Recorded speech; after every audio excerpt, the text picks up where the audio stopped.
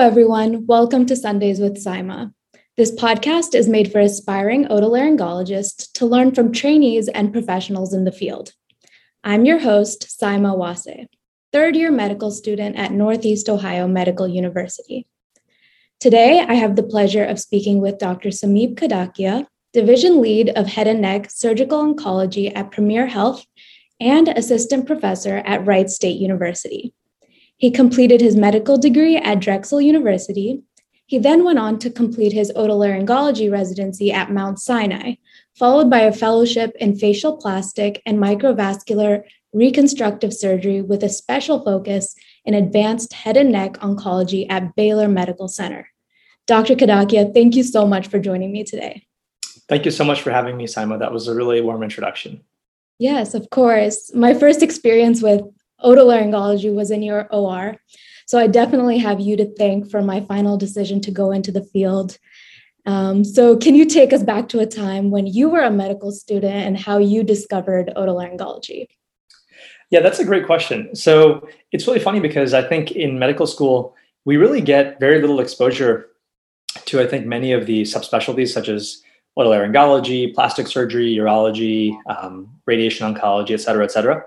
And when I was first beginning medical school, the first thing that and again, at the time, I didn't really know anything about otolaryngology or any of the things that I do now, but I did really enjoy gross anatomy and I loved the cadaver dissection labs. And in that, I always felt like I not only had a good aptitude for, but I really enjoyed the intricate anatomy of the head and neck region. So really not knowing much beyond that, the first year progressed, the second year progressed, and then kind of getting into my third year, I started looking into different careers when it came closer to applying for for residency.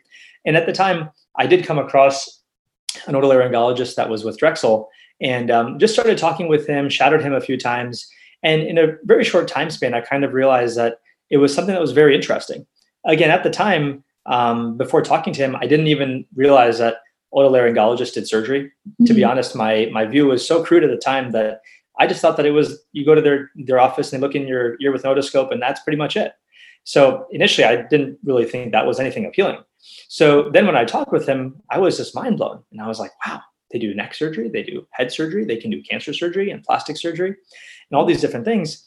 And also at the time, I was kind of also interested in GI and in orthopedics. So I spent some time with each of the professions. I shadowed some of the doctors and spent some time in the operating rooms. And then basically towards the end of my third going into fourth year, I realized that I really liked otolaryngology head and neck surgery because of the diversity of the cases and patients you take care of. Sure. I liked how comprehensive you're able to be. And it was something that was really rewarding in terms of, it's such a broad field that you can focus on quality of life type of procedures, and thereby you can help elevate someone's quality of life. And then you can also be a cancer surgeon and reconstructive surgeon and thereby potentially elevate someone's quantity of life too. So really looking at the whole field, you can treat many different facets of someone's well-being and really how they identify themselves as a person. Right. And your specific training is in increasing quality and quantity of life with that special focus in head and neck oncology. What drew you to that subspecialty? So when I was in residency, again, starting residency, I didn't really know much about what the next 5 or 10 years were going to look like. But I have to give a lot of credit to one of my chief residents. His name was Dr. Saman. And when I was on my head and neck rotation, and typically in most busy academic ENT programs, when you're on your head and neck rotation, you get exposure to lots of advanced head and neck cancer surgery, lots of flap and microvascular reconstructive surgery. And I really, really enjoyed that block the most. And I found that it was rigorous, but it was disciplined. There was a very intimate and special connection you made with your patients. Not to mention when you were in the operating room, sure, the procedures were arduous and they were long, but again, there was something just amazing about harnessing the really the knowledge of the human body, the anatomy that's there, and really knowing what resources we have to rebuild things after major cancer surgery has been done. So spending time on that rotation, I also got closer with my chief resident, and I found out that he was pursuing, well, ultimately what ended up being the same fellowship that I did, but he began telling me about it, and he began telling me about how he began identifying himself more sort of as someone drawn to plastic and reconstructive surgery. Okay. And through him, I kind of got a taste about really what that looked like. What was craniofacial surgery? What was cosmetic surgery? What was major head and neck reconstruction? what was facial paralysis surgery, what was trauma surgery, and then how do you interface that with also taking care of patients who need major head and neck cancer ablative work done. Right. So with him, I kind of got exposure.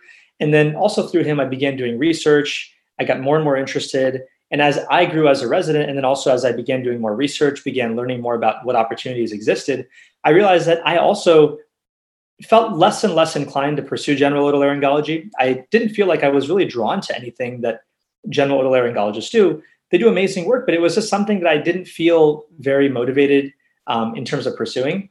But I really did feel like the challenges and also the really the subtleties in the relationships that you form with your cancer patients and patients that you provide major reconstructive work for was very, very special. And that was something that really drew me to pursuing that field.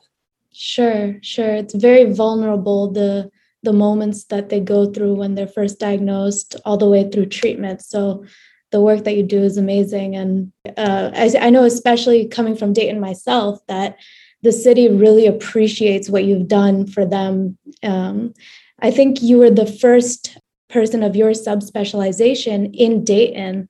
So can you talk a little bit more about what it was like to develop that program from ground up? Sure. And that's definitely something that also drew me to Dayton, is that before I was looking for careers, initially I was really focused on the East Coast, back near where my parents were and where I trained. And then I saw this offering, this position that was posted through Premier Health. And initially it was not meant to be the role that I've created it to be, but initially it was meant to be really just to fill a general ENT role. And when I first started looking at professions, I initially looked into that option, but I wasn't interested in doing general ENT. So I talked with them and I said, listen, you know what? I'm not really interested in doing any general work, but I have a very strong interest in building a comprehensive head and neck program. And it was really amazing. I mean, they were so supportive. And the more I began to talk with some of the doctors that were already in the area through ENT and oral surgery and oncology, et cetera, I started realizing that there is such a need for this kind of work here, that we have such a tertiary level population in Dayton.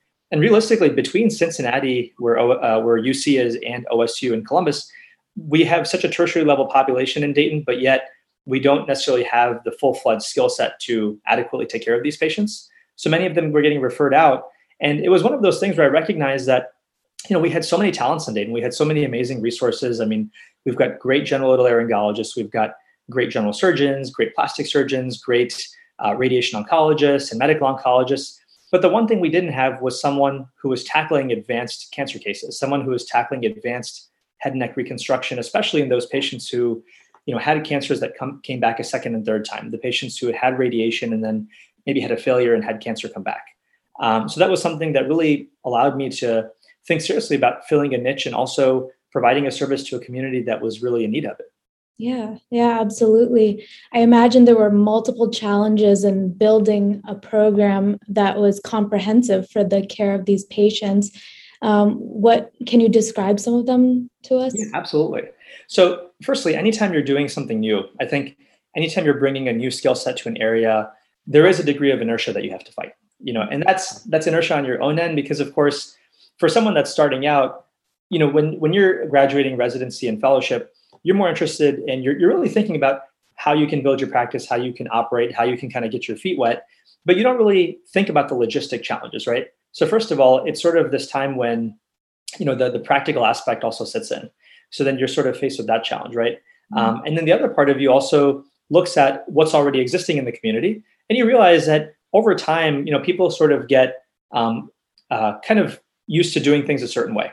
And I think that really just speaks more and more to how important it is to continuously see our colleagues and our peers as teammates, and how important it is to not only develop ourselves and take care of our patients, but also make sure that we're continuously educating our colleagues and our community around us, that we're consistently learning and also being humbled by the challenges that we face. And that being said, I think really one of the biggest challenges was taking the time to educate patients and colleagues, educate referring doctors, really in terms of what these services look like. Things that people previously may have thought were not treatable, or people may have previously thought that certain patients were too complex to be treated in the Dayton area. It took a lot of time for me to explain to them that this is not true necessarily. We've got everybody in town now it's just a matter of saying, hey, you know what, let's all come together under one umbrella and be colleagues, be collegial, and take care of the patient the best way. And I think once you sort of make that habit, once you sort of start assembling a team, then the momentum builds. And then before you know it, people really, really find a lot of satisfaction working together as part of that team. And then, of course, then our ability to take care of more and more complex patients also increases too. Yeah, you mentioned the satisfaction from that tertiary level care that you're providing. What are some of the rewarding moments from your experience? So I think some of the most rewarding moments are really when you meet back with patients after they've been treated. Mm-hmm. I think the one thing that I love about my profession is that I developed such a special relationship with my patients that many patients, when they first walk in your door, they're a patient, right? But then you realize that you end up knowing them for years. Again, I'm 3 years into my practice, but many patients I feel like I've known for such a long time. And they really become more like family in a way. They become your friends. And you realize that the relationship, I think, between an oncologic and reconstructive surgeon and a patient, like you said before, there are a lot of subtleties there. There are a lot of vulnerabilities and sensitivities there. Patients, when they come to us, they're so vulnerable because they're told that they have this potentially life-threatening diagnosis.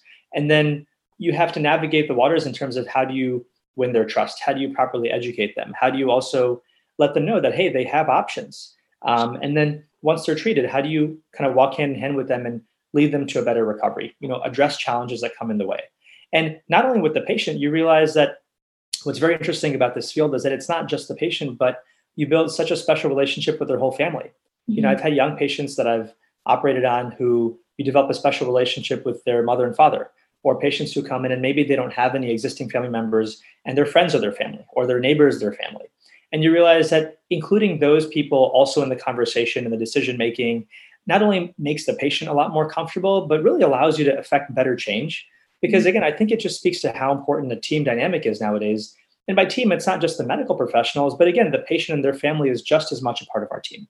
Right. That's so important.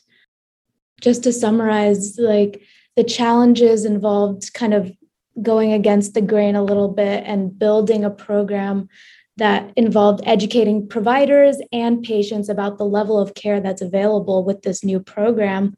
And then the rewarding moments is being able to provide that care and keeping patients and their family members involved in that care. So it's an amazing program. I've seen it firsthand. And I know that people in Dayton are very, very lucky to be receiving your services. So moving on to kind of a different subject, how are you involved in the residency programs at Wright State, and what's your role in the academic setting there? Sure. So that's also something very, very important to me and very near and dear to my heart, because prior to me coming here, I was initially only interested in looking at major academic centers. And really, I feel like I kind of struck the best balance here because I am so fortunate to work with many, many amazing residency programs here. And so what I do is I'm faculty member with the ENT program, then the plastic surgery program through Wright State, as well as the general surgery program. Mm-hmm. So what I do is I serve as kind of the clinical instructor for the general surgery chief residents for their head and neck rotation, where they learn how to do ablative surgery, endocrine surgery, they get exposure to reconstructive surgery. And then also really providing the same for the ENT residents, where they also spend time with me and they learn flap techniques, reconstructive work, whether it be major reconstructive work, more on the minor side, trauma surgery. So really similar education that gets provided to both the surgery residents and the ENT residents. And then whenever I have trauma cases or major reconstructive cases, many times the plastic surgery residents will also join. Mm-hmm. So really through operative experience, I'll work with all three of the residencies. And then I also involve the residents in my clinic setting. Mm-hmm. I do lectures with them. I do research with them. Periodically, we'll host cadaver labs with them also. Yeah. So it's been a very well-rounded experience, both from a clinical and an academic point of view. Sure. And it's just really wonderful to not only be a mentor to the residents, but one thing I find is that it's incredibly humbling because you realize that the residents are a wealth of knowledge. Not only are they extremely skilled, but they get to work with so many different attendings who are wonderful. So you also learn through working with them.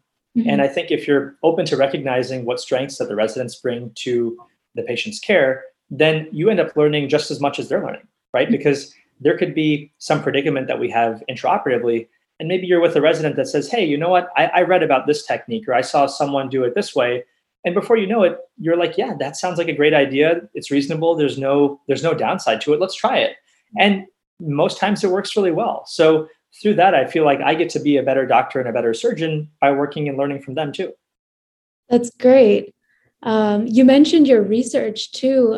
What is your research focus? So most of the research that I'm interested in really deals with reconstructive surgery. Mhm. So a lot of flap reconstructive surgery in terms of I like working on papers looking at kind of outcomes from different flap techniques, comparisons of flap techniques. I like working on technique papers where sort of if there's been an interesting case or an interesting technique or modification of one that I've performed, I like writing that up and really using it as a way to allow other practitioners after me and students and residents all the same to be able to learn from those. I like doing those papers. And then also with medical students and with residents, I think writing research or review papers is also important because it kind of gives a nice summary to existing literature and also allows us to have a manual that we can look forward to also refreshing our own knowledge base. And where do you see the future of the field heading? So that's a great question. I think nowadays what's interesting is really, and I'll speak more to kind of microvascular reconstruction, what we call free flap surgery. Mm-hmm. And maybe 40, 50 years ago, this was something that wasn't being done as much. Mm-hmm. But now in 2021, I mean, free flap surgery is really the standard of care for many, if not most, major head and neck procedures. Of course, there are many head and neck surgeries that don't require major reconstruction, but then whenever we talk about very advanced oncologic ablative surgery, nowadays with the advent of free flap reconstruction, we're able to give patients a significant portion of the quality of life back and really things that we weren't able to do many years ago. Mm-hmm. And that being said, I think this reconstruction modality has really become at the forefront worldwide almost. Mm-hmm. And what I envision is that as time goes on, I see more of a blend with technology. And to give an example, whenever I do mandibular reconstruction, right, what's amazing is that I can do a lot of the planning of the resection even before the surgery. And what I can do is based on CT scans, I can work with engineers over the computer and we can look at the patient's mandible on their CT scan.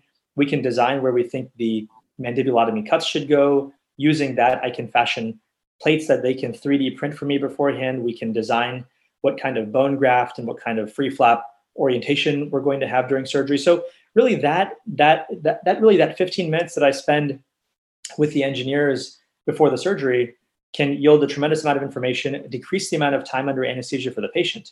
So I think utilizing that technology, I am curious to know if in the future we have ways of doing additional 3D printing.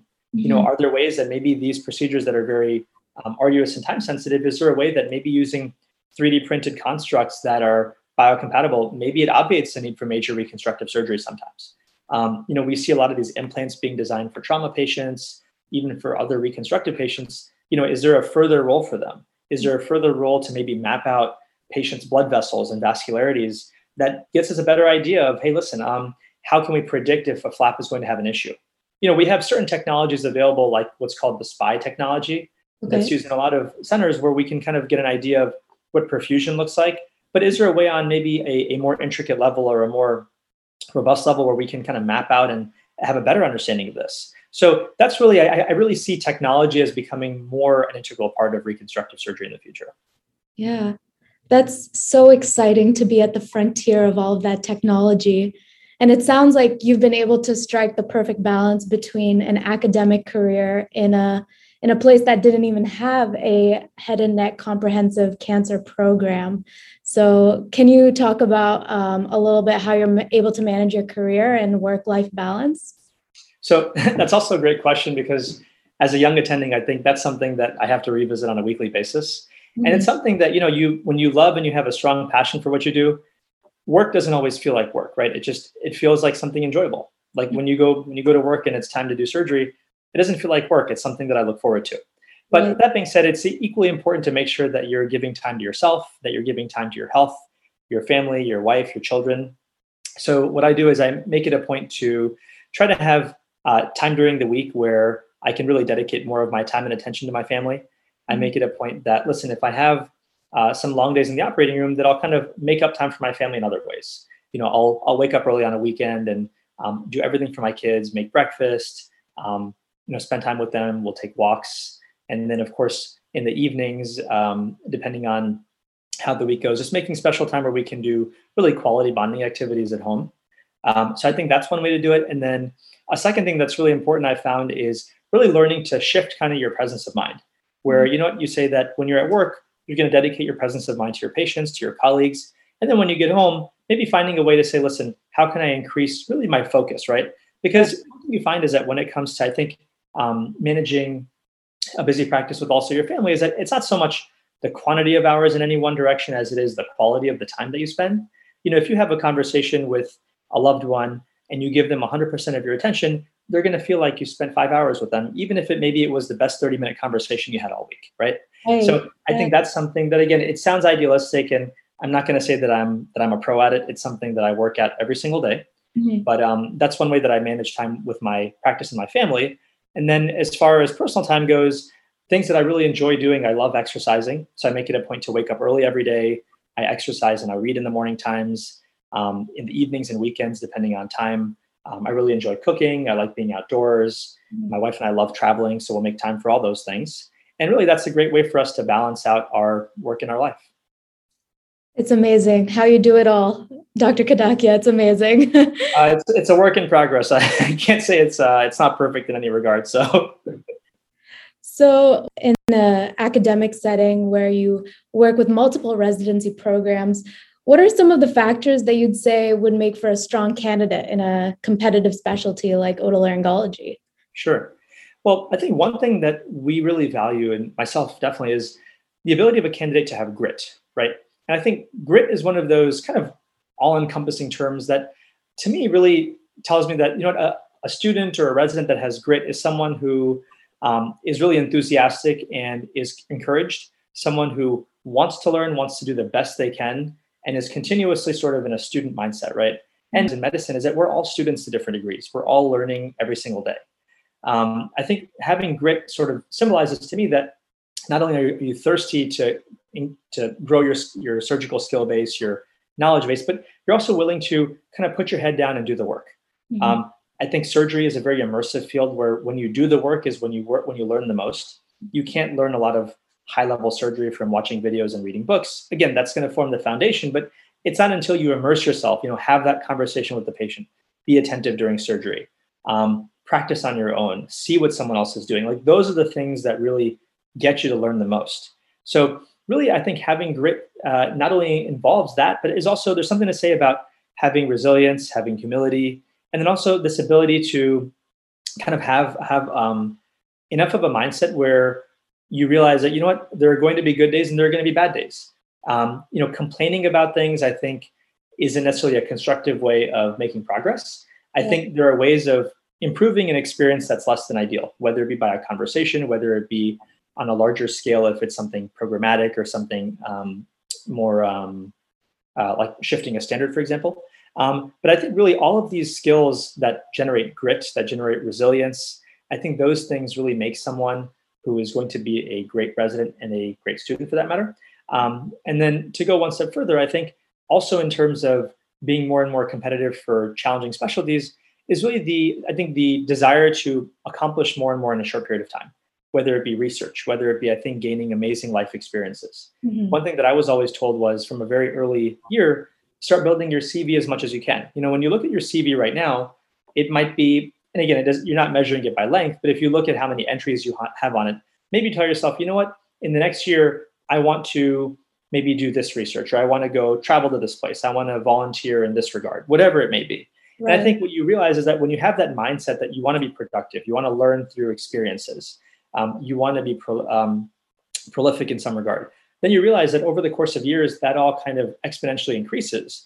And I really think that when you go into challenging specialties, not only is it about having someone who's extremely book smart, but really someone who's gained an amazing amount of life experience by being immersed in a variety of experiences, right? Because all of those different experiences teach us something about life, teach us something about relationships and work ethic and how we're going to be as surgeons and doctors. And I think all those things combined make a really good doctor. Thank you for sharing those valuable pieces of information. I think that's going to be very helpful to people applying to otolaryngology. So any final thoughts? Well, I'm just very, very happy to be here, Saima, and I wanted to take a few minutes just to say thank you so much for inviting me, and I'm really excited to be more and more a part of this community. Absolutely. Thank you for joining me today. Catch us on the next episode of Sundays with Saima.